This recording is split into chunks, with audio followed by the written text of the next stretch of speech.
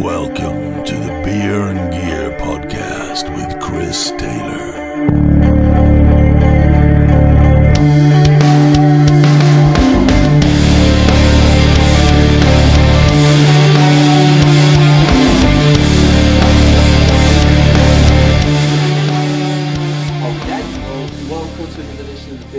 Podcast. This one's being recorded on a Friday night, so there is actually some beer involved, and it's not my fault, it's Chris's fault. But I want to welcome you all to Mr. Chris Green. How you doing, Chris? I'm doing really, really well, mate. I'm cracking into my first Stella.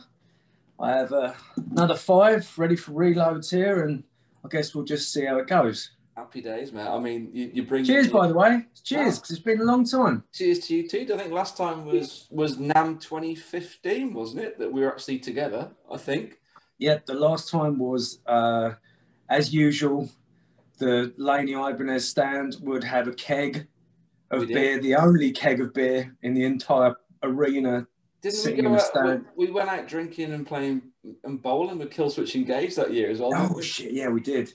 Was that the last time? Yeah, that's when I literally got knocked off the curb on the way back to the hotel and smashed my knee up in front of that car. Oh, yeah. Because literally we were all going back at stupid o'clock in the morning and someone took a tumble, bumped into me on the shoulder, and I went straight off the curb because the curbs over there are obviously, if anyone noticing, Chris is actually in Atlanta, Georgia now, aren't you? I am. I'm in Atlanta. So it is Atlanta, 5 o'clock, which is why we're starting. Yeah. And I flew off the curb and literally my knee buckled. And for the next night, I think, I literally just lay in bed with like an ice pack on and I had to do the show the next day, and Farmer kept giving me like painkillers to keep me standing. But I still get it. When the weather gets cold here, my knee feels terrible, and it's all from that fall. But literally we were being the nice people and taking people home and stuff, but literally one guy in our crew literally took a wobble, hit me, and I flew into the traffic. So.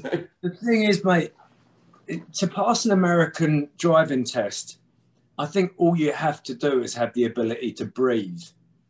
Right. I took my test in Chicago when I lived there, and I tried to get away with not driving for as long as possible. And in the end, the wife turns around and goes, "You're going to get your bloody license. I'm fed up with driving you around everywhere." So I'm like, "All right, are you allowed to swear on this show?" Yeah, you did. So I was like, "Fuck it, I'm going to go and do it." Yeah. So I said, "Well, I better have a little practice." We pull over in like a supermarket car park on the way. Drove it in like a couple of circles, didn't even stick it in reverse.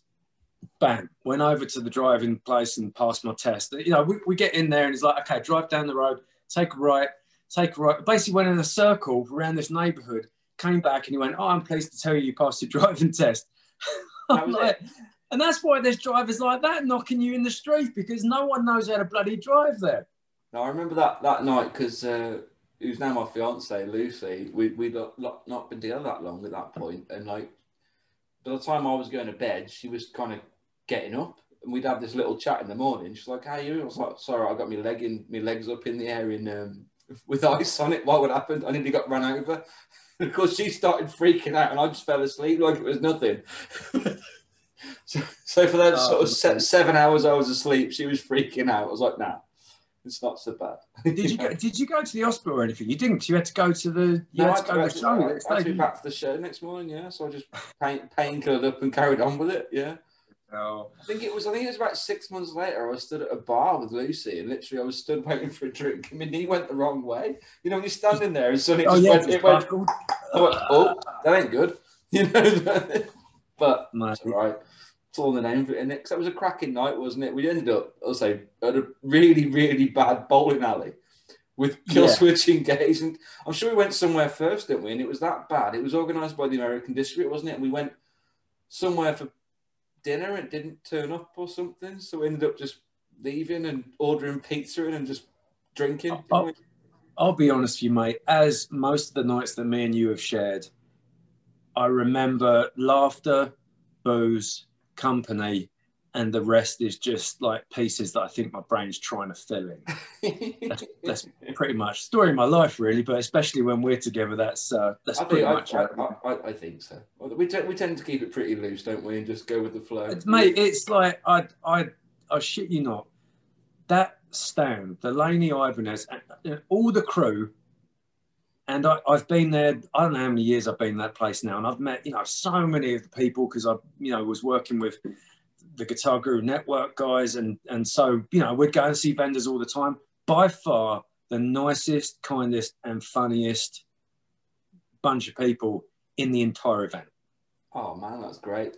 The entire event. I used to love it because my particular, spot there, really, apart from being, going there early and building the stand with people and being the artist rep and doing the sign-ins was literally I was front of house because I was the first person to say hello to people and introduce them or show them the gear. It was I guess it's because I'm approachable. I hope so. Anyway, but it was always a fun stand, man. It was always a good stand, and we always managed to get loads of people that weren't nothing to do with us on our stand. You turn around and there'd be amazing players that had nothing to do with the brand, just there hanging out, Yeah. Well, me and Simon Farmery, for those people listening that don't know, he was a bass player that I worked with. Yeah. We're talking about, don't you? He's coming on soon. Oh, all right then. We'll see him in a couple of years. yeah. But he was endorsed with Laney, but I wasn't endorsed with Ibanez or Laney, and I was like, yeah, let's go and do some playing over at the stand. You remember when we came down and we played you played loads of Rubicon Cross stuff on the That's stand, right. And it was great. Right, just plugged into you were at the time you were plugged into the Iron Art Studio, which is a 15-watt rack thing, into a 1x12. He was playing the bass version, the rack, the smaller wattage rack one, and literally it was just a small gig with the backing tracks through the amps, wasn't it? And just let's just play. It was great. And it was probably quieter than I play in my bedroom. Yeah, but because you got the noise police, at NAMM, which makes it really hard to crank anything up because they'll come and shut you down. And all I remember is me and him just headbanging and playing, and this crowd forms.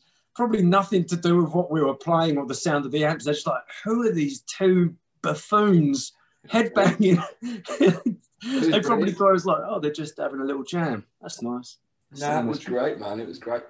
I do want to go back. It's funny enough, I keep getting invited back to NAMM by Line 6 because I've done quite a bit with Line 6 since leaving the industry per se. But they're always, quite vocal with, you need to just come over and just enjoy it. And I'd love to just go over as a fan. As a punter. Yeah. And go and, see everything. Because literally my time there was I was on the stand all the time. I might get 20 minutes here and there to quickly run around. Right. Quick look at stuff, and then the show's over and you've got to pack it down. So it wasn't, I never actually had the chance of walking the floors. Whenever I did, it was before the show started. I'd go early and I'd go and see the Fender booth, the Marshall booth. I'd go and have a look at stuff before anybody came into the place. But to do that... That is kind of a nice way to do it, though, to be honest. It is good, yeah. It is. It does kind of work, yeah. I realised pretty quickly that I was... that I had actually a problem with being in those kind of crowds of people. Because you spend years, it's like you spend years on the stage where you're totally in control of your surroundings, and then maybe you go and do a meet and greet or something like that. But for the most part, it's only your bandmates that are around you, or you're behind a table signing stuff. And then all of a sudden you go to NAMM and it's, I don't know how many thousands of people are at that thing. It's relentless.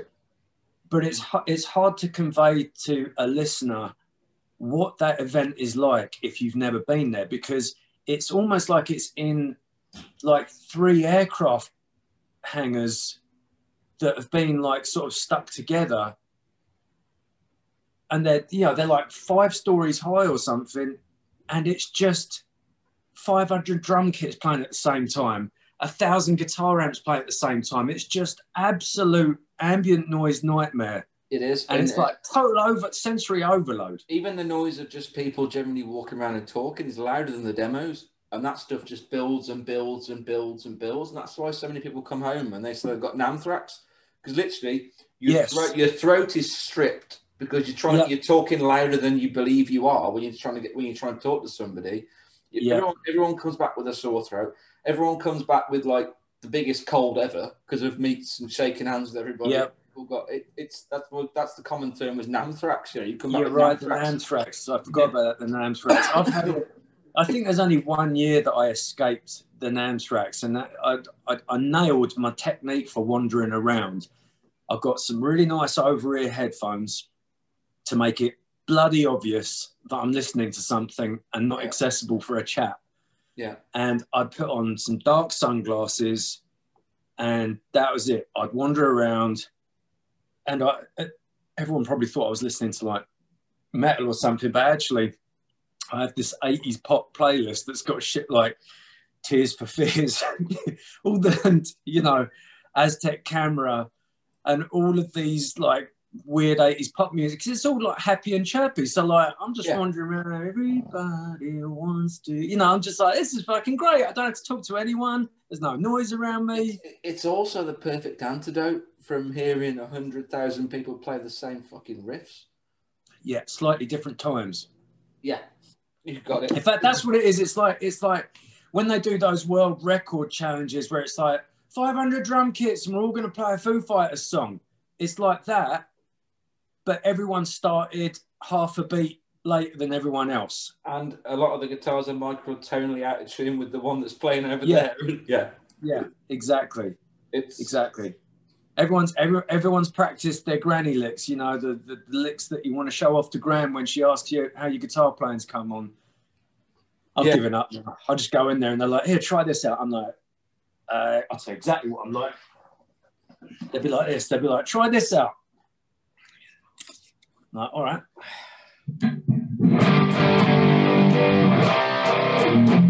Yeah, it's really good, like that. That's exactly what I do. That's exactly what I do. I had this because who's going to be impressed? There's no point me sitting there and shredding because there's a bloody 8-year-old Japanese kid like next door doing everything I've wanted to do since I was a kid. Correct. Twice as fast. Bloody child prodigies. I'm not jealous. No, it's a nightmare. I think, let's say, because nowadays, it's learning how to do something like, especially guitar, is so more accessible than when I was a kid. And when you're a kid, it's like you have to either get lessons, learn to records, buy books. Now they just go on YouTube and there's some dude breaking down how to, like breaking the code guy, how to pick slant and how to effortlessly rip apart things like sweep pick and economy picking, that kind of stuff. I know, you wanker, because you know I'm one of those bastards that does it. Yeah, it's like, you know what I mean, though? You're like going... But that's the thing, isn't it? Because like I remember... Do you remember Eugene's Trick Bag, the piece of music that's at the end of that Crossroads movie? I still think that that's one of those holy grail pieces of guitar playing that even now, if I ask some mates, you know, play that, no one really nails it. There's something about that piece of music that's just really bloody hard to play. Yeah. And I remember, like, my dad had this thing. Do you remember there was actually a thing called an Ibanez Rock and Play? Yeah. And it looked like a little Walkman. It was silver, but it had this one amazing function. It had a half speed function. So the take down. Yeah. Exactly. So you could. So I had to sit there, my dad's microphone, record it in front of the TV speaker, press play on the video. Video. Yeah. VHS. VHS for all you that don't know what it is. It was before them DVDs. Like a giant cassette. So. And if you had Betamax, you had to saw the side of it to fit it in. Yeah, you would. Betamax. Oh, there you go. The MySpace of recording technology. So like there it is, like with the microphone in front of the TV, record. So I record the fast guitar part, hit slow, and of course it's not like technology now. Like I have this program called Transcribe where it's like I can slow down the speed without changing the pitch. Yeah. I'm like, all right, here we go.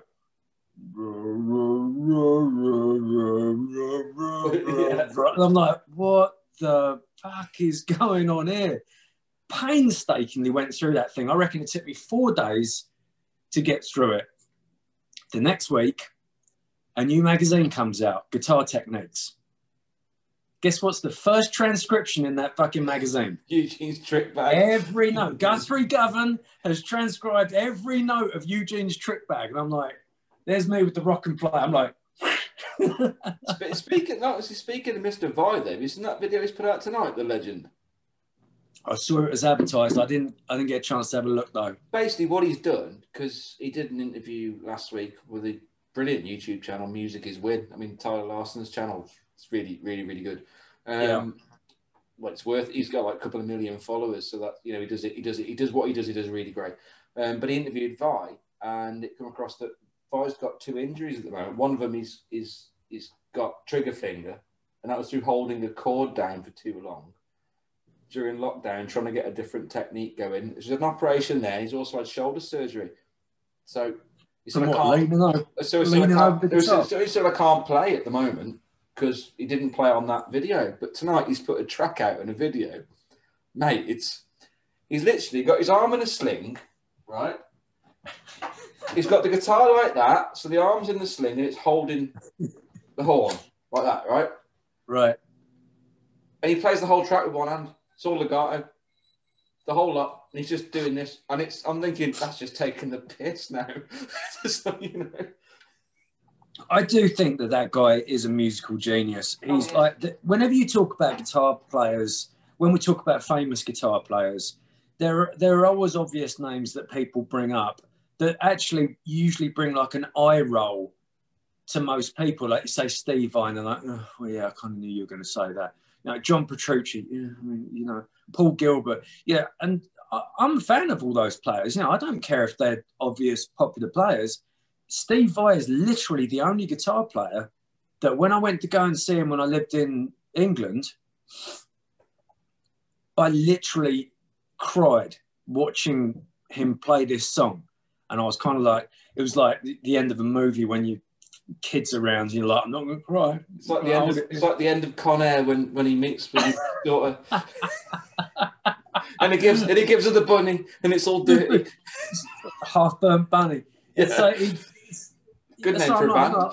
I'm not going to cry. But I did. And I looked around and there was maybe a dozen people around me that were also crying, right? I'm like, all right, at least it wasn't me. He stops the song. It might have been Tender Surrender. That might have been what he was playing. What a song. I know, what an amazing song. Yeah. But he went off on one on his own. Do you know what I mean? Just as he does. Yeah. And the band stopped. And it was eerily quiet. And he walks up to the microphone and he goes, wow, did you feel that? And I was like, yeah, I fucking did. Like, it's bizarre. And this is what I love about guitar playing, is that although most of us end up in bands with singers, your normal rock band format, there's something about music without lyrics that can move you in a way that I think music with lyrics can't do. I agree. And I think that all stems back to classical music, when it was all in instrumentation, unless it was opera or something like that, but that's how I like approaching music. That's how I like approaching solos. I don't even know if you know this, man, but I did like an instrumental EP a few years back now, just like 5 tracks on it. Unveil, yeah. And nice little plug there. Do you like my way in there? There's a nice little segue. I like the way you unveiled it. There's a track on there called Undefeated, which I wrote like after my old man died. There are emotions that you sometimes just can't put down in pen and paper, into words. Yeah. So I wrote this piece of music, and to this day, it's probably my favorite piece that I've written, because there were so many like classical kind of chord movements that I had people emailing me saying, wow, I don't know what that song's about, but like I feel really moved when I listen to it, which, as you know, is like the highest compliment really you can receive from anybody. Yeah, it's huge. Apart from maybe saying that you have a sound about your playing that people recognize. That's probably the number one thing. And that's having that and having people react to it and say, I was really moved by that piece of music. I mean, it's just amazing. Just makes you think it's like, there's no words. You're just doing this with notes. And that's and then you can go and hug a tree and do what you want. I'm at one with the universe. But I think that's brilliant, because there's a lot of these players, like you say, Because of basically a lot of the players now, the younger players, and I know quite a few of them are starting, they're really into things like Avenged Sevenfold. To them, that's like Sinister Gates is like he's the shredder, but they're missing out on the Vires and the Satrianis and those guys that literally can evoke any emotion from you that they want when they're playing. I agree. I mean, let's say Tender Surrender is a great example of that, but also my dad, God rest his soul, loved listening to For the Love of God. You know, and I used to hack at that when I was 16, trying to learn to play it because I was so inspired by it. Yeah. But I'd put the Vi DVD on and let him do it live. My dad just appreciated that piece of music so much. He just got it. And Dad wasn't a musical person, but he loved the way it would start soft and build and build and build. Right. And then when it gets to the actual main solo bit, it's the release. You know what I mean? Yeah. It gets to that point and he's like, boom. I just got goosebumps thinking about it. Yeah, it does that too, doesn't it? You know, even from the way like he starts out on the neck pickup, and then it builds more tension because it goes to the bridge pickup, and the pinch harmonics start coming out because every note means something more. You're right. As it builds, everything he hits means something. It's like he builds a dynamic, isn't it? From being quiet and lovely and smooth. No, you're right. The variations on the melody each time, and it digs, and when he goes for it, it just all flies out. Then he goes back to after that, and it's basically like, now back to the melody again. You're right. He's nailed that formula, hasn't he? Because like starting off on a neck pickup, it's an odd choice. Yeah, it is. Yeah. You know, most people, including myself, will start off, unless it's like you're starting off with a sweep picking piece, you generally start off on your bridge pickup. Yeah. But he's done it perfect. Starting the neck pickup, and then when it kicks up a gear, flick it on, and he's got all that. You get all your pinches and stuff, and then he takes the same lead line later and throws it up an octave, so it's still all moving. I tell you who else done it? Satriani. Always with me, always with you. Yeah, totally. Another perfect example. And my mum, you know, she'd happily like be pissed out of her head, like dancing around the lounge to that one, being, "Oh, I like this song. What's this one?" You know. It's like my dad used to like summer song as well, things like that, because like, you know, it's just summer song is like a rock song that needs a singer that doesn't need one, if you know what I mean. It's a perfect driving rock song from the time, which could have had lyrics singing Satch's melody, but didn't need them in the end because it was fine as it was. You know, and you know what? It's one less person to pay. Exactly. I mean, I go back to my God rest his soul, Eddie Van Halen. Like his always thing was, I don't really care who's singing. I don't listen to the words anyway.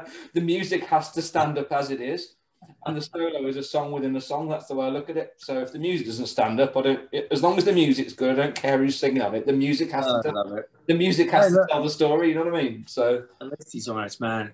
I wish I was that famous. I could get away with saying that stuff. Well, yeah, he could say anything he wanted, couldn't he? Really? So, like, you know, we're in like a bit of a quandary at the moment over here. I mean, we're still technically we are still in lockdown. I mean, we've I don't know if you're still catching up on the UK news, but April the 12th over here, pubs can open, but they can't open their doors. So you can go to the pub, but you can't go in them. So you can be served outside in April. So if you want to sit outside between 5 and 7 if the sun's shining, have a couple of beers and something to eat, that's fine. But don't be there at 8:30 because it's too cold. Or, you know, that's what they're saying. You know, pubs can open, but outside. May the 17th, my birthday, it's going to go back to as it was before this latest lockdown. So that's the table service only, and wear a mask when you stand up and get the loo, or, you know, that kind of thing, which is fine. And apparently if that all goes well, in June, everything's open. Gigs are allowed again. Everything's back to normal. What's it like in the States? We've had a year of like being at home completely here. What's it like where you are? Listen, from an expat, let's hear. From an expat. Well, what a joke. What like that in my day during the war. I do look in on the English news, and I still talk to a lot of my mates in England, especially my family, and it's really hard to hear what's going on over there because, quite frankly, over here, you wouldn't really know anything's going on. And it's probably because, for the most part, Americans have always had this kind of, hey, don't tell me what to do. Do you know what I mean? Like, just I'll do what I want. I've got these amendments. I'm keeping my guns. You can't tell me to wear a mask. I'll shoot you. And you get every day. My wife was in a hospital today, and in walks some geezer, and the nurse is like, "Can you please put a mask on before you come in here?" And she's like, "Oh, this whole thing's just bullshit," and like, and they're everywhere. They're everywhere. Science. No, it's all a conspiracy. The Earth's fucking flat and the moon's made of cheese. Do you know what I mean? They're just like, they're everywhere. Yeah. Like just tinfoil hat wearing fucking idiots. Right. And so you go to somewhere like Florida. I went down to see CJ from Firehouse in December. Flew down there. We went to Disney. I mean, we're in Disney. You can't go to a pub. I'm at Disney. And as soon as you go to Florida, Florida's like, listen, I don't know what you guys are all talking about, but I refuse to believe that there is some worldwide pandemic that's killing people. So people are just walking around with no masks. Georgia is almost like that. I've been out a couple of nights in packed bars, where you think it's just going to be everywhere is, distanced by 6 feet. But the place is bloody rammed, and everyone's like, well... And there's gigs going on as well. There's gigs. There's gigs. Now, some of them are getting cancelled. Texas and Mississippi just got rid of the mask mandate. So Texas and Mississippi, it's basically like, it's gone. Right. Georgia is more of a, all right, you know what, we'll wear the masks, but only as long as you tell me to put it on, You go to Tennessee. I visited some friends up just outside Nashville, and as you stop at the petrol stations on the way to, it's like everyone's got a mask on in Atlanta. You get through to Chattanooga, and it's like half people. You start getting towards Nashville, nobody. Do you know what I mean? It's like there's pockets all over the states where it's like they just don't care, which is the reason I got my second vaccine jab 2 days ago. Yeah, and I'm like, I'm going to roll with the science right now and just hope that if enough people do the same, we'll be able to clamber our way out. It's the same over here. I mean, I'll be down for the way it's moving. Technically, in a month's time, I'll get called for my vaccine for being 40, 40 and over. And I know plenty of people that are like against it, but I realise that I'm going to take it because if it comes to the fact that I want to go to a festival and they say, well, you can't get in unless you've got proof of this, I'm having it. I'm going in. Right. You know what I mean? Things like that. Which I don't know if it'll be actually enforced, but I can see it. I can see it. I mean, I can see Live Nation seeing an opportunity to make some extra dollar there by having a COVID vaccine inspection team that I surely can. Adds another 10 quid to your ticket price. Well, I can also see, the amount of insurance for promoters and stuff is going to go up massively. Oh, yeah, liability insurance. In the UK at the moment, obviously, Download's been cancelled. I mean, Download fell just a week before the date when they could say everything should be okay by then. So wow. They've had to cancel next year, and they've got a great lineup of Kiss and Iron Maiden. But they shifted it, right? They shifted the lineup, same lineup. They've shifted it again. They've shifted to next year. I mean, I think it's amazing that it sounds like it's 1985 when you go to a gig and it's still Kiss and Iron Maiden. But that's another story. I mean, that's like where's the new guys? But let's get onto that. So, because I've seen these arguments breaking out, and you get people that are younger, and I'm saying this. I'm talking about people that are 25, 30 years old. That are like, when are we going to not have like a 1988, lineup? And to me, I'm like, when you get bands that are as good as a 1988 headliner. I mean, that's my answer. If there's nothing that's come up to take that on, or nothing that's got to that level that sustained that level of success album per album. Well, I'll give you one band. Or been an absolute fad. I mean, at one point, let's go back to 1999, 2000. Korn were the biggest metal band in the world. Yep. Yep. Within 2 years, no one cared about Korn. No. They still do some great, amazing gigs and get some great slots in their fan bases there. And I love Korn. I think they're great. I think what they did was fantastic. All right, they've had hit and miss albums, but as a concept, they've done to move from basically really rootsy 7-string stuff to basically making sonic soundscapes with it. And right. They're clever, but at one point, everybody dressed like Korn. And Limp Bizkit, everybody wanted the baggy jeans and the baggy with the chains, the chain wallets and all that shit. Yeah, I still wear a chain wallet because I'm cool. But I'm just saying, but it went from being like people like us that would have the long hair and like the black t-shirt and the skinny jeans with the high tops, and we're into metal. Suddenly, if you're into metal, you had to wear an Adidas tracksuit and have dreadlocks. It was like chav metal. If that means, you know what I mean? I've naturally evolved into the tracksuits now. Like, I'm at the stage where I'm not even trying to be cool. I'm just like, I carry a snot rag around with me. I'm wearing Star Wars pajamas because I don't care because I'm in lockdown. Yeah. That's where I'm at. Well, I'll tell you something. We talked very quickly about Avenged Sevenfold earlier.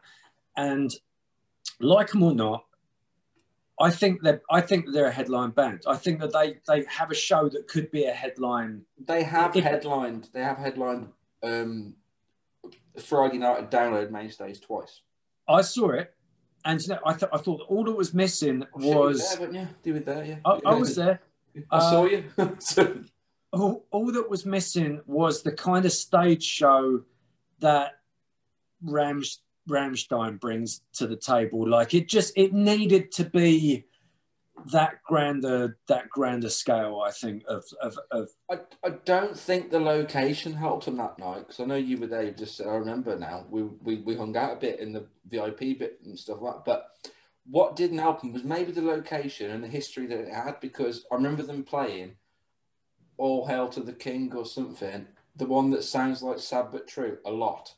Oh yeah, and they played it, and the whole crowd sang the lyrics back to them. That's right. Sad but true. Yeah. Like, it was you pick. I mean, the whole. Everybody was like, "Hey!"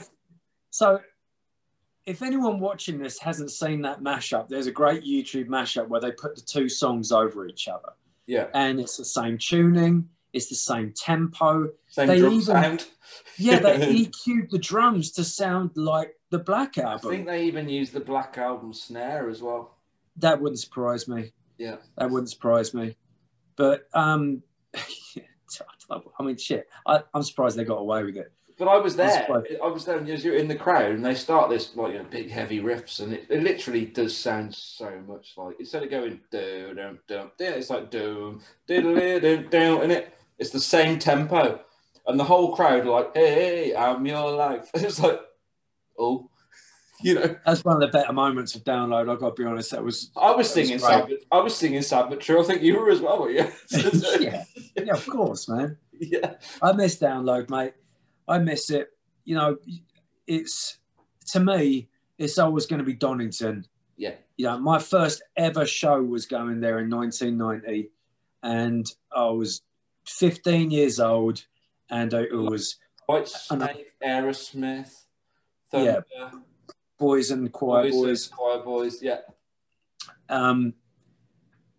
Unfortunately, I was a huge Poison fan at the time because I didn't really know anything about music.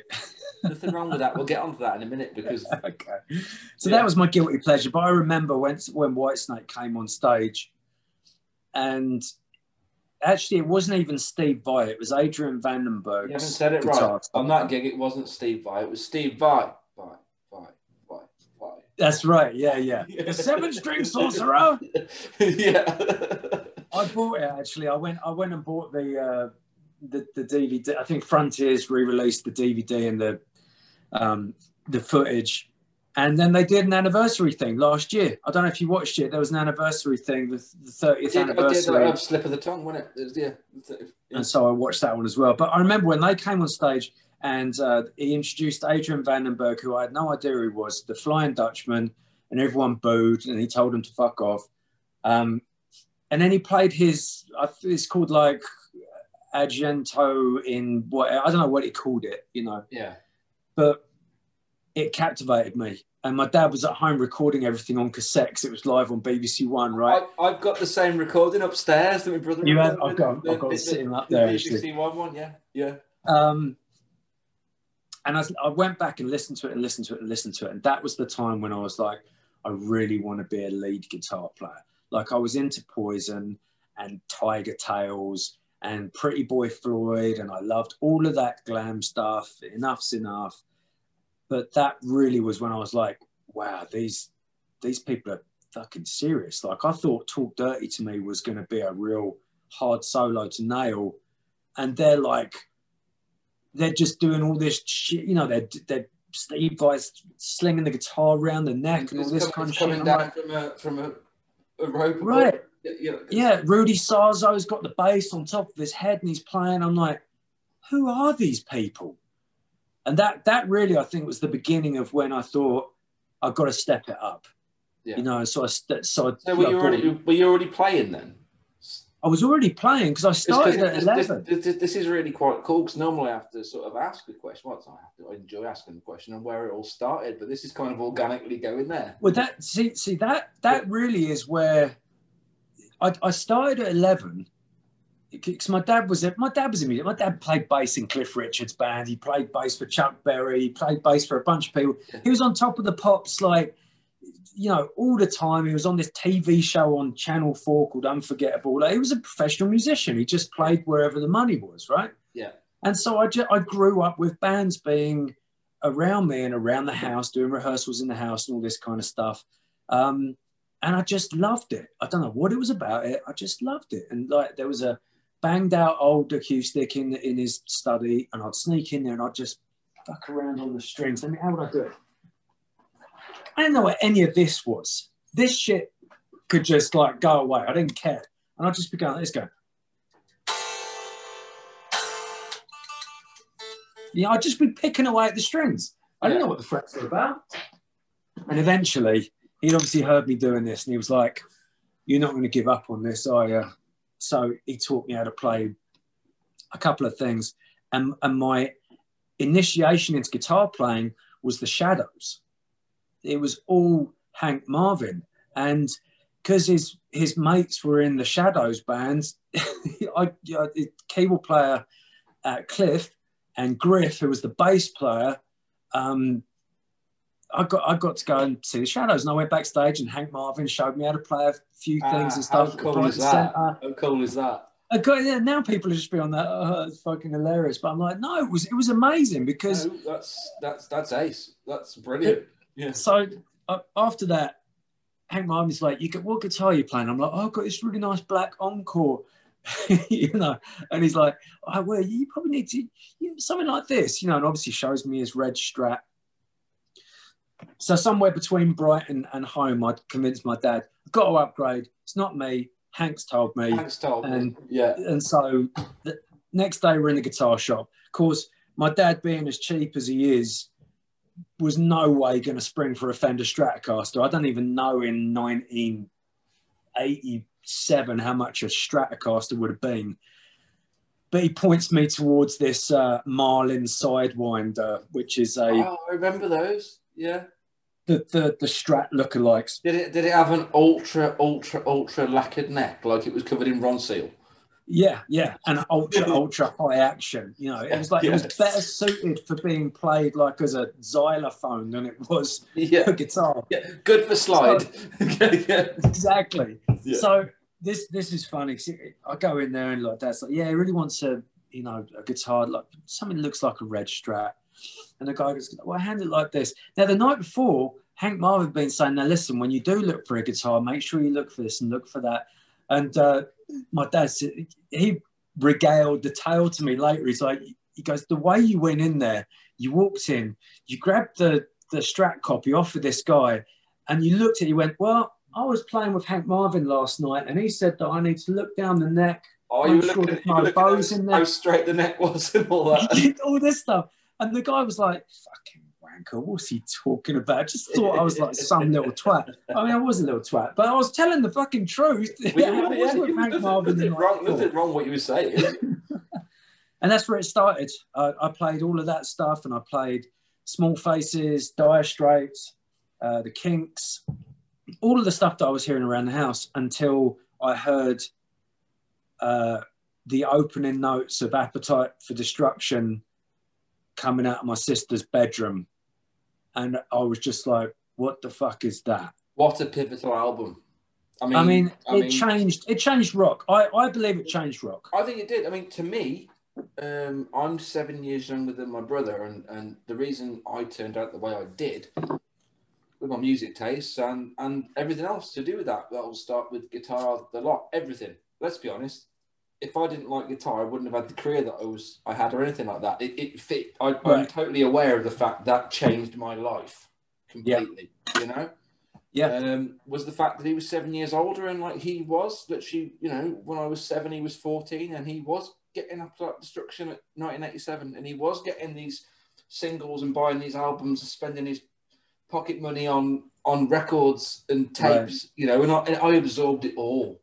So I was the guy that was in the kid. There's photos of me. I'll fast and it's funny. There's me at 7 years old with a blue Guns N' Roses t-shirt on. We used to get printed because they didn't make the merch that small. It's only little. And also, we're the place that printed them. They didn't print a black t-shirt that small, so I had to have a blue one. But there's me with like more wristbands than I wear now. 7 years old with a Guns N' Roses t-shirt on and stuff, because that was with a healthy selection of blue t-shirts and a nice and a mullet. Yeah, the mullet used to get the mullet used to get so long before Dad would be like, "Nah, cut that." You know, you can't escape it if you're growing your hair out from short hair. The mullet is unfortunately part of the process. But at the time, it was 1987, so it was trendy to cut your fringe a little bit and keep the back going, wasn't it? You know, it was party time at the back, business at the front, wasn't it? Yeah, I believe they're making a comeback. I've seen a lot of them over here. Well, I live in the south anyway, so we've talked about a few, haven't we? there's I mean, seeing a mullet on a geezer in a pickup truck. That's daily life for me down here. You know, I mean, there's 11 finger beings everywhere around here. Actually, we're only about 2 hours away from where they shot Deliverance. I didn't know it was shot that close. Yeah, but yeah, just pucker up. Yeah, I was puckered up. I was talking about it to my fiance Lou. She's like, no, that looks coming back in now. Mullets will be back in, and I'm thinking, really? Shall I go and cut a fringe? I'll speak to Chris. Is he going to cut a fringe? Because if he ain't, I ain't. No round here, mate. Because we're the same. We've got the same length hair. You know, it's like it's all the same length. There's no coiffing going on. No, man. That'd be a super mullet. That'd be a super mullet. I mean, I think I've fallen out of and gone back into fashion twice since the late 80s. Do you know what I mean? There's been times where stay the course. It's just stay the course. It always come full circle. It always come round. Now, there's been some dark years. Especially in England, where they're not really a fan of people with long hair in England. I'll give it that. Sometimes they're not, though. No. I've been called, what's the Yeti? I had random people screaming Yeti across the road at me. Wanker a lot, you know, just for having long hair. I used to live in Brighton, and there's one street that all the clubs are on down there. Yeah, but Brighton's like it's the gay capital of Europe. It's like there's no two ways about it. It's like Santa Clara for vampires, isn't it? It is basically. And what better thing to do than living in Brighton than to join a band called Pride, where the keyboard player who'd named the band didn't even think really about, you know, could there be any ramifications of this? What you mean? The big festival the big festival, the LGBTQ. You know, sorry, I can't. It's too. So my brain doesn't work as quick as it used to, mate. That's why I'm drinking the Stella. Cheers, by the way. No worries. So that's the funny part, actually, because like as I progressed through other bands and stuff, and I joined that band Pride, the Pride Festival would happen. I'm sure you meant it was about like a Pride Alliance or something, you know. It was just maybe like, hey man, you know, it might be 1999, but like we're really proud to be musicians that stuck up, you know, with the genre of music. We're proud to be gay. No, it's like, no, you're obviously a homosexual. And in hindsight, what I should have done, all of those thousands of CDs that never sold, I should have just taken them down to Stamford Park and sold them on the Pride weekend, because no one would. It's not like they would have got out a CD Walkman, had a little listen, and be like, "Oh no, that's not my kind of thing." You know, I could have got rid of all of them. You could have done, yeah. But I didn't capitalise on the situation at the time. But that was a funny time living in Brighton there, mate, because that was really where guitar playing got like serious for me. You know, I realised that all of that music we listened to from the late 80s died in like 1993, right? I guess it was tail end of 92 into 93. Nirvana happens and it kind of all goes to shit. And you're either going to get into heavy music or you're going to get into progressive music. Yeah, you're right. And I chose progressive. I bought the Dream Theater Images and Words album, and I basically just buried my head in prog rock until I went to Guitar Institute in London. And that's a game changer right there. You know what I mean? So I really recommend any guitar player that if they get the chance, if it's early enough, you know, and they don't have to take a year out break in their work, that go to one of those schools and just like fully immerse yourself. Who were your tutors? Because they had some amazing people that used to write in guitar magazines there, didn't they? They did. My two main teachers were Dave Kilminster. Oh wow! He now plays in Roger Waters' band. He does, yeah. And the other one, who was maybe the most influence on me at the time, was a guy called Sean Baxter. Skunk's son. Yes. And he released at the time. Amazing player and transcriber as well. Yeah, and he'd only just released this album called Jazz Metal, and I mean now nearly every guitar player that I see on YouTube is trying to adopt that fusion sound of jazz, basically Guthrie Govan sound. Yeah. You know, everyone kind of wants a bit of that, the bit of the odd sounding notes and the high information stuff, and it's not really my jam. But I can see why they go there, because like after your technique's down, they're probably like, well, what's next? What's more difficult than this? And you know, the obvious choice is to go deep into the wormhole of music theory, which is where all of that shit lies. Yeah. But Sean was a master at sweep picking, and he just the way he played. Dave was super aggressive. It was shotgun technique. He had pointy headstocks. He had half pink hair. He wore ripped t-shirts. That was my jam. I'm like, I want to be you. Yeah. And he just won Guitarist of the Year, 1993, with his Sundance track. Guthrie won it the year that I went to Guitar Institute, and that's where his journey started. But Sean Baxter, Dave Kilminster were the big ones.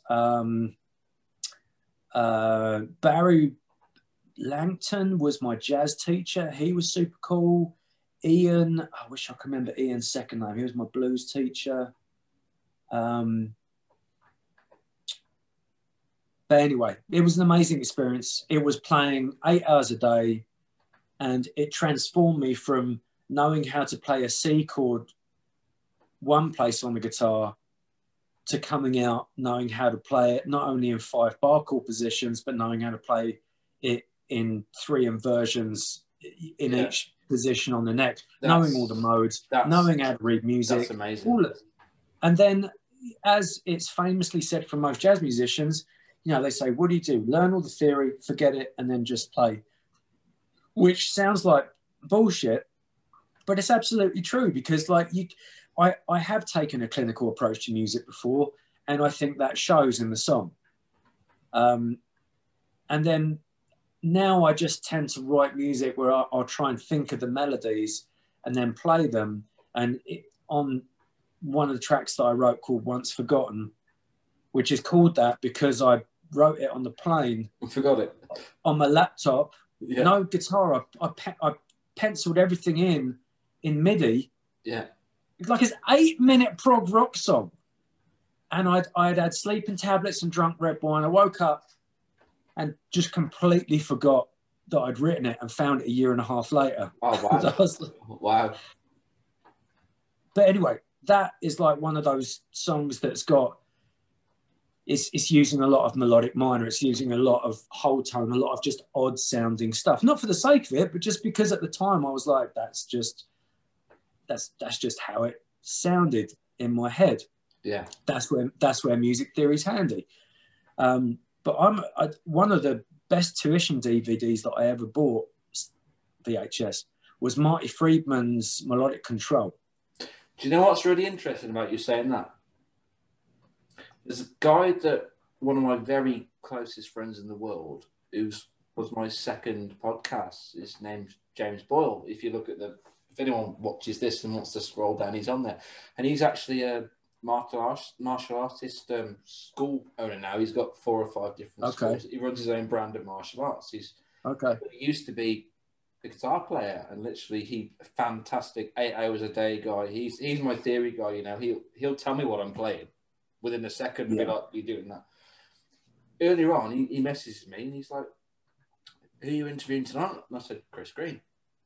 And he said, "Oh, okay." And literally before he even asked, I just sent him a link, and he messaged me back. I know that wanker. No. His message back was, "What an amazing player. I'm sensing a lot of Marty Friedman in here. Very awesome." Wow. Hasn't he nailed that? Yeah. He has, because I mean, I would like, as guitar players, we all would like to think that there is something about our playing that is slightly different. But as time goes on, and and the Guitar Wizards era grows and becomes now 5 decades or whatever, it's hard to really kind of get your own voice. You look, really, it's more like it's easier to get a tone that is recognizable than it is to get a style that's recognizable. Because that's not, moving on to that, I mean, just saying with what I think, obviously he's not saying like you like Marty Friedman. He picked up that influence in what you did.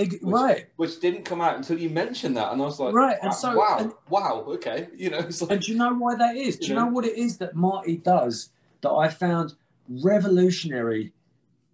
Is he just said, "Listen, man, follow the chords." Now, most of us, we started off with the blues scale, the pentatonic scale, and you rely on playing that over the chord changes. What's the key in the whole song? It's in A. Okay, I'm going to stick to this box, and I might move it up 12 frets as well. Right, exactly. I mean, it's like, And then the next step is, all right, well, let's learn all 5 positions of the pentatonic, and then I can broaden the horizon of. So you can play the same notes again and again within the same notes again in a different place. Yeah, exactly. Right? Yeah. But he was like, well, no, because if you're playing E, then play like E major arpeggios, and then if it goes to D, play D major arpeggios, and then take it one step further and play 7th arpeggios. And he was just like, I don't care, it doesn't matter if it's in that key, play like a 7 arpeggio over the E and over the D, it doesn't matter, so long as it's not interfering. And this really is what happens with jazz, is if you're not interfering with what's going on with the chords, then play what you want. Like, the only rules are going to be if you fucking just do something that's really disagreeing with what's going on harmonically around you. Yeah. And I found that he does these half bends. Another thing, he goes, you're always a semitone bend away from the right note if you make a mistake. That's great advice. Now, that's golden advice to anyone out there, because most people, when they make a mistake, and the other thing is, like, if you mess up, don't show it. Like, if you're on stage and you mess up, don't pull a face that says I messed up. Like, do a semitone bend and own it.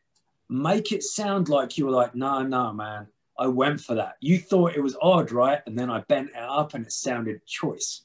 Yeah, so you're right. You're totally right. You're totally right. And so it was revolutionary to me. And I'm like, well, fuck it. You know what? Pentatonics, you're going in the back seat. Arpeggios, you're now becoming my life. And that's when all the sweet picking Yeah. You know, like, and you've heard me play. Like, I do a lot of sweep picking. It's not just that with you when you play. What I like about it, it's like it's got all the technical shred parts, which almost to a point I don't like listening to by the players. But it's almost like you know exactly when to pull that back to a tasty blues phrase, and that's what I like about your playing. It's very much like Richie Kotzen, like he's playing, where literally he will go for something and go, "What?" And then I'm back to this, and it's great. Right. You know, just a little taste. Do you get what I mean? Taste. It's like chuck it in there and pull it back. I know. Yeah, well, and that's why I think this is the point again. Like the great players that we know and listen to, and there are new players that are coming out there like that. Mm. It's along with all the robots. It's playing to the song and the emotion of what's going on within the song. You know, if it's a ballad, you know, then maybe I won't open with a massive like E sweep arpeggio that's going to go from open thick string to 24 on the. This is bringing me back to my point about Poison and the thing. One is that the great players now, the up-and-coming players, are more in progressive metal and different styles of metal and gent and jump and everything. You know what I mean? There's all this and that. Yeah. No one's really writing the songs in that genre for the up-and-coming guitar players to give them the time to express what's the difference between a heavy song, a fast song, a ballad, a slow song. Those bands aren't there anymore. Do you know what I mean? That's why we keep harking back to like, well, why are the big rock bands still from like the 80s? Because they could all write songs. Yeah. Nowadays, you don't see anyone come out with, well, there's some great rock acts, but you don't hear like, the guitar players don't almost have time to express themselves with a different type of song within that band anymore, do they?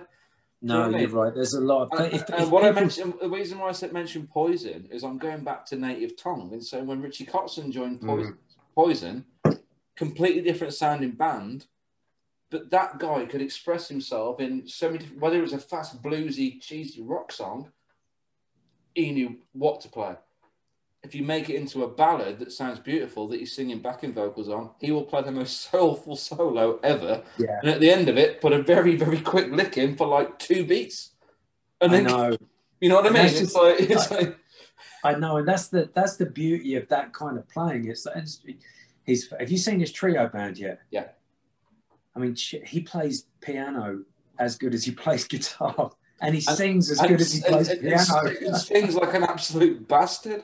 It's such an amazing trio. But those kind of players where it's like, look, you got to play for the track. Like, stick a little bit of something in there just to be like, oh, I like that. That's not over the top, but it was needed, you know, for that part of it. And I would like to think that's where I went with my guitar playing when I first joined Pride. You know, that was where I was like, okay, it's a really dark song. I need to use like a dark mode. I need to create like a mood. So, you know, if I'm in the saddest of all keys, D minor. Oh shit, that's C minor because it's dropped. But yeah, it's all right. And if I need it dark, it's all relative. It's all relative. Then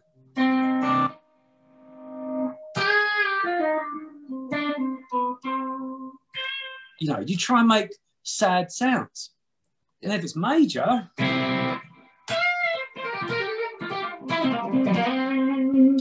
make it happy. Do you know what I mean?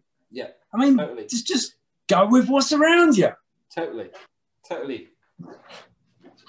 And Marty Friedman, hats off to you, mate. Hats off to you.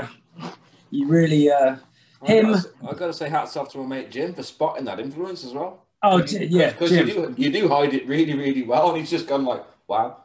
But then again, this guy's like let's talk about the same time frame. His life was guitar, you know. Right. And years later, he's gone, I'm really sensing some Marty Friedman influences. That's great that he was able to pick that. That's a real compliment. That's a real compliment as well. Like earlier on in your playing, you're like, someone would be like, "Oh, you sound like Slash," and you'd be like, "Piss off," you know, and then later on you're like, oh, thanks a lot, appreciate it. I get that. It sounds like any of it. I'm like, fuck off. I just use the same guitars. So let's talk guitars then. So what? You know, I know you've got tons and tons of guitars. I mean, that video that you put up with I'll play 50 of them. You know, when you've probably got near 100, I'm guessing. So that must be quite difficult to do. I think it's 100. I haven't counted them. It's 100 and something. My dad was a big guitar collector, and I already had like more guitars than I needed. But when he passed, I got left the majority of his collection. My sister got all of the Gretsch's, and he gave me pretty much everything else. And there was a very large Gibson collection within that. And so that then started this bug of, well, maybe I'll carry on that collection then, you know, and I started buying more bloody guitars, you know, so it got out of control, and I had a little bit of a cleanse a couple of years ago, just so I know that I could get rid of some guitars if I needed to, but I don't think it's dropped below the 100 mark. Wow. I mean, I've got, well, I used to have 50. I've got about 46 now. I've not bought any, obviously, through lockdown and stuff like that. But obviously, I worked for a guitar company for a while, so like, you know, I can get them at a certain price if there was any stock twos or less than sellable. I'd get a price on those and buy those, and also like I've collected my own ones that I want to get through the years. It's took absolute years to do. It's not like I suddenly turned around and bought a load of guitars. I've been doing this since I was 16. You know what I mean? But I love it, and it's only come to fruition through many times of people telling me over the last few years, what do you do that many guitars for? But since recording songs every week, they all get used. Literally, they have been. Every guitar I've got's been used on at least one part of one song. It's like, I need a Telecaster for that. There it is. Right, exactly. You know, I need a Strat. Well, I've got a bunch of Strats, but I need a certain Strat. You know what I mean? They all get used. Right. You know, I'm not like that. PRS is gorgeous. My only PRS is are SEs. But my two SEs I've got are like the first run of the SEs originally made that were great. I've got a Santana. Good. I mean, there's not a lot of difference between I've got a Santana and a Tremonti. They're not behind me right now because I'm not using them. But yeah, the Santana I bought in America. I was over in Florida on holiday with the family in 2002. Yeah, 2002. And I was over there, and literally I went to a guitar shop, and this guitar just spoke to me. I didn't necessarily go there to buy a guitar. I went there to have a great time and picked this guitar up, and it was like, it just felt right. You know, it was the red. Remember the red one with the scratch plate, the first one that came out? And the whammy, you know, and I bought it. So it was like $500 and something with the gig bag. And at the time, the exchange rate was so good. That I was then you got to take it back. This is a steal. Yeah, this is the thing. You've got to take it back. So we go to the airport. And literally, I got this thing in a gig bag. There's lovely padded gig bags that give you the SEs. And they get there. And I was like, I want to put this on as hand luggage. And the woman behind the counter was like, you got to go and ask that guy down there. He's like airport security. And I went down there with a friend of the family we got with us at the time. We took with us. And we went down, and this big, massive guy's there. I've been told to speak to you about taking this guitar back. And he went, can I have a look at it? He made me open the case, right? So I opened the case thinking, this is kosher. He's making sure there's nothing dodgy in the case, blah, blah, blah, blah. So I open it up. Yep, no problem. He goes, can you play the blues? And I was like, yeah, show me. So I literally sat there and played some 12-bar blues to this guy. And he went, yeah, you can take it on. Oh, do you reckon he was just checking if you could actually play the guitar? Maybe, or maybe he thought that the guitar had got some kind of drugs or something in it, and he was making sure that I wasn't taking the piss. Or maybe he was just taking the piss out of me. But either way, that guitar came back with me, and when I went through Birmingham Airport on the way back, and declared, nope, I just walked through it on my shoulder. Happy days. That's brilliant. But it's an SE. I mean, I've seen that baby before. That guitar was the one you played at NAMM, wasn't it? With me, you took that to. It is. This one is easily one of my favourites. I had some money saved up back in like 2005. I think the 20th anniversary. I think that's 2005. And at the time, Simon, our friend, was working at a place called Guitar Amp in Brighton. GAC. And yeah, GAC. And he said, I've got a mate at PRS. I could introduce you and see if you could get a deal. And I played Ibanez all the time up until then. Yeah, because you were an Ibanez guy. Because even on that video, there's a bunch of Ibanezes flown into that. Yeah, I loved them. I still love them. I think they're amazing guitars. And then I went down and I had a look at them. There was about 10 of them down the shop. And I tried this one. And there's something about it, because it has this maple top on it.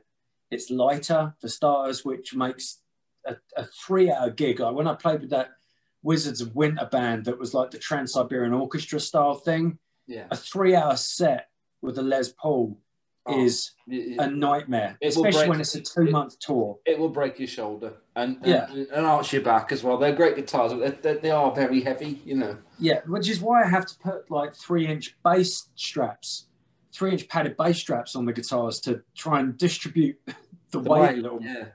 But this one with the maple top has much more of a bright sound to me anyway. And I just, it's one of those kind of singy guitars for me.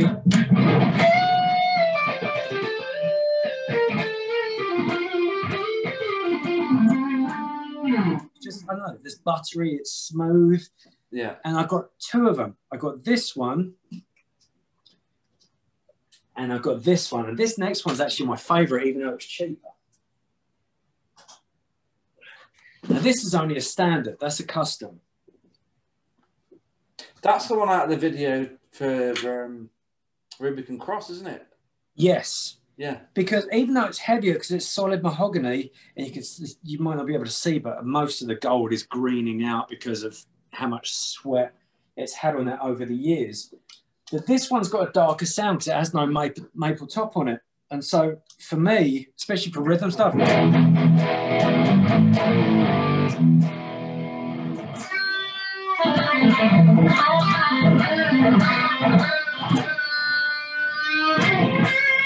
I know, it's just there's something buttery about the top end as well.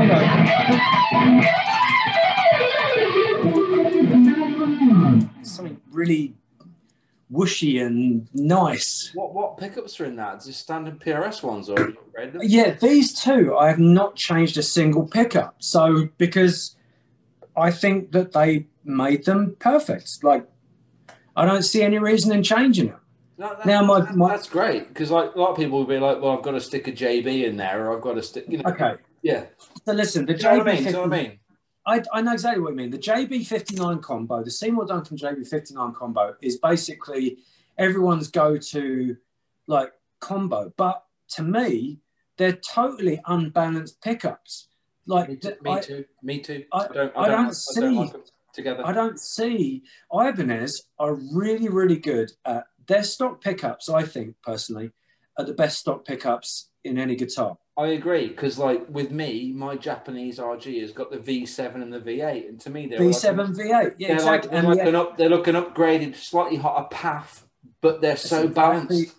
Exactly what it is. And even if you've got V8, V7, and the S1 in the middle, if you've got 3 pickups, and those I've actually bought online to put those in other guitars. But I did end up really liking a certain Damasio pickup set, which I've put in most of my guitars. So let me find one that's got that in there. Let me see what we got here. Yeah, let's try this. God, this is going to be sacrilege to most people out there. I've got an 87 SG. Oh, nice. This one was owned by the Guitar Player and Bag Company. My dad bought it. Yeah.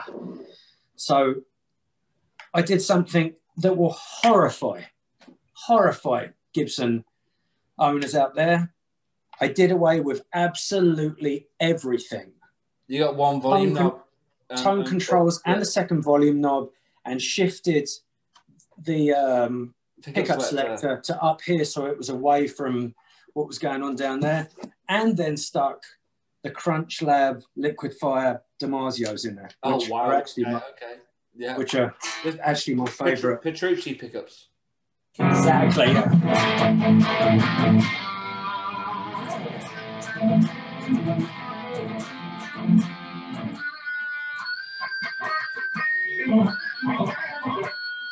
There's just something more screamy about them to me.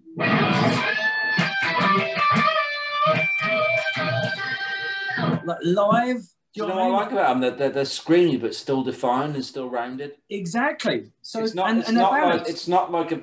Well, I don't want to sound like I'm like bitching on EMGs too much because I'm trying not to. But like my Gibson here, it's like I did this years ago because the original pickups were great, but they started to fade to me. They didn't have enough top or bottom, and it wasn't right. I was too much used to like basswood bodies and direct mount humbuckers like the Wolfgangs and that, because they'd give. Yeah. I love those pickups.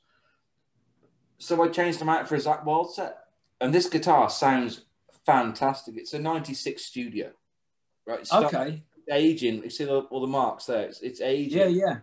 It's naturally aging. So that's the 81, 85s, the active ones you put in there? Yeah, and this guitar sounds, it's only a Studio but it's I love it. But it's got fucking lively pickups in it. See, that's what... It's great. And the neck is perfect. And I said in the podcast, I tried 10 different Gibsons. Didn't care about whether it was a custom, a standard or this is but a Studio. But literally, to me, this neck felt the best, and this is the one that played the best. Yeah. And saved me a lot of money, but it just felt the best to me. But these pickups, I absolutely love them, but they've only got one thing they do. They are, and you can't really turn them down and get clean sounds. That's the tough thing. But that's why I like these ones. It's got all the angriness on the the bridge pickup.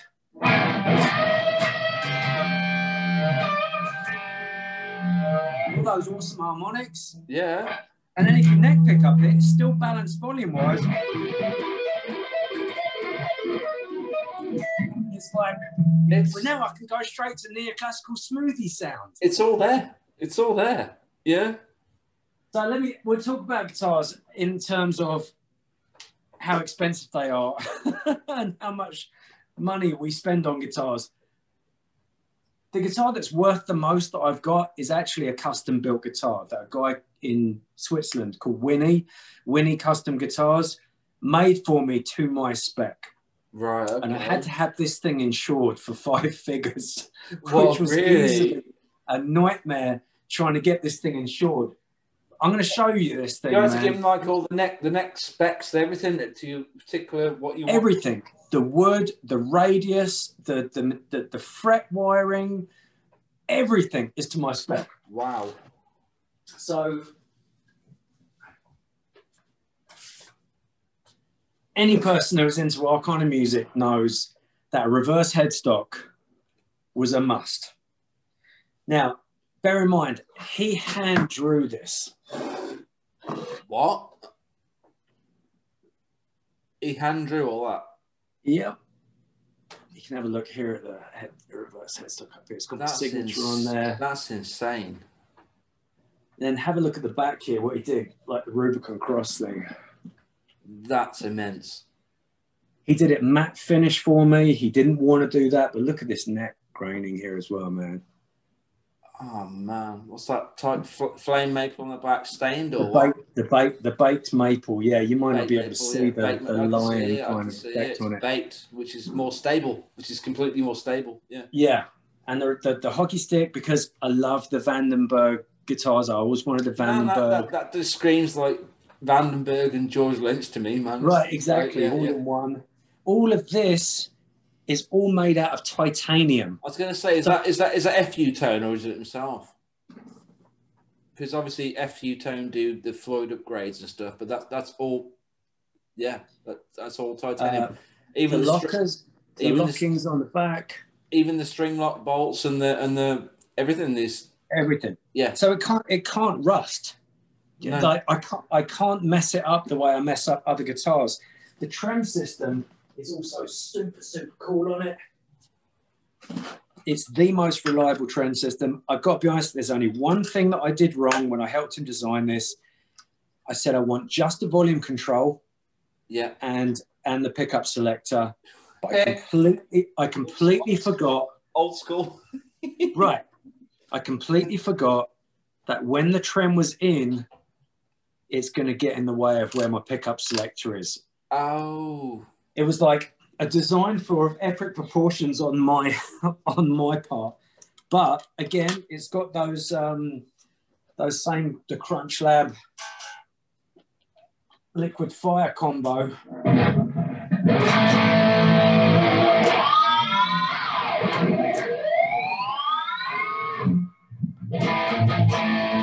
Still in tune. And you got it floating. You got it floating as well.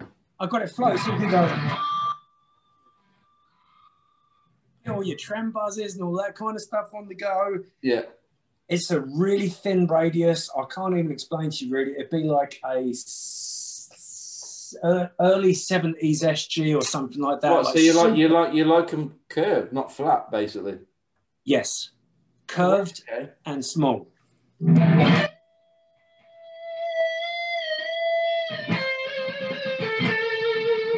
It's a very, very lovely singing guitar.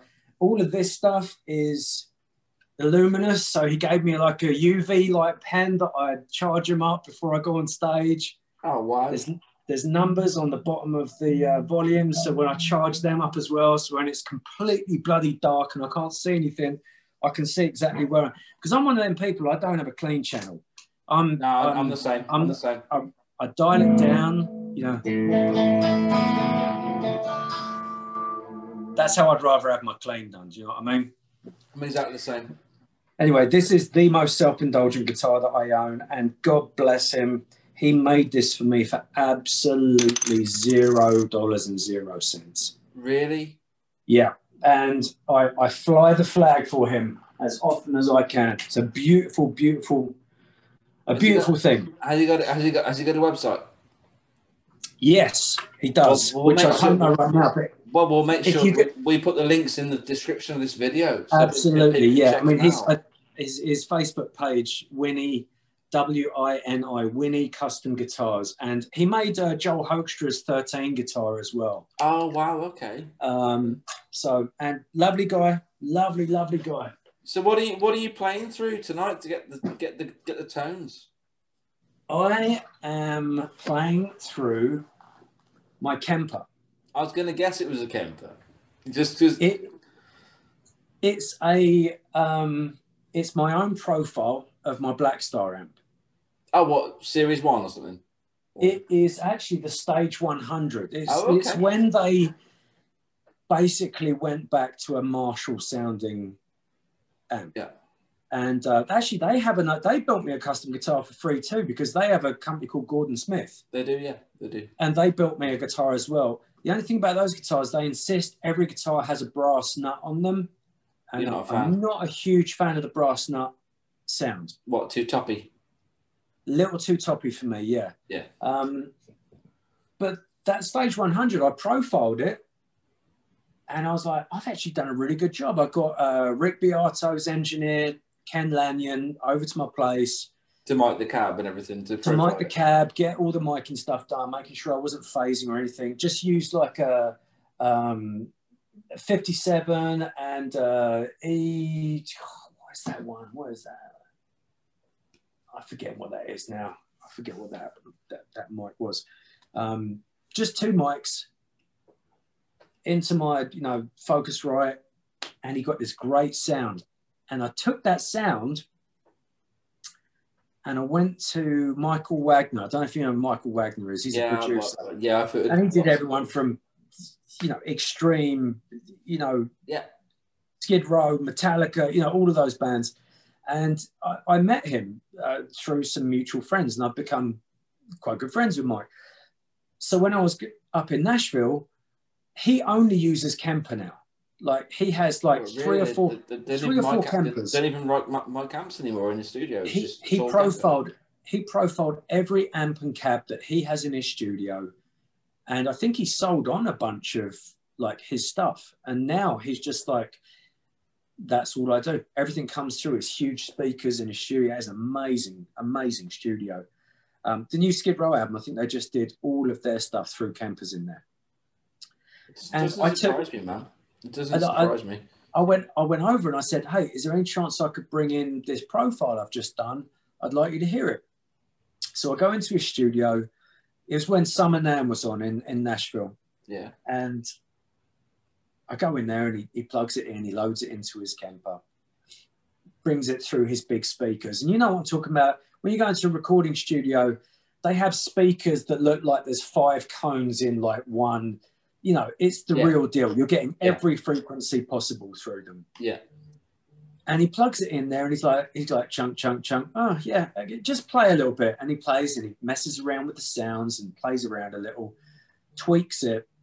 And all of a sudden just dials in this really lovely, warm yet crisp sound.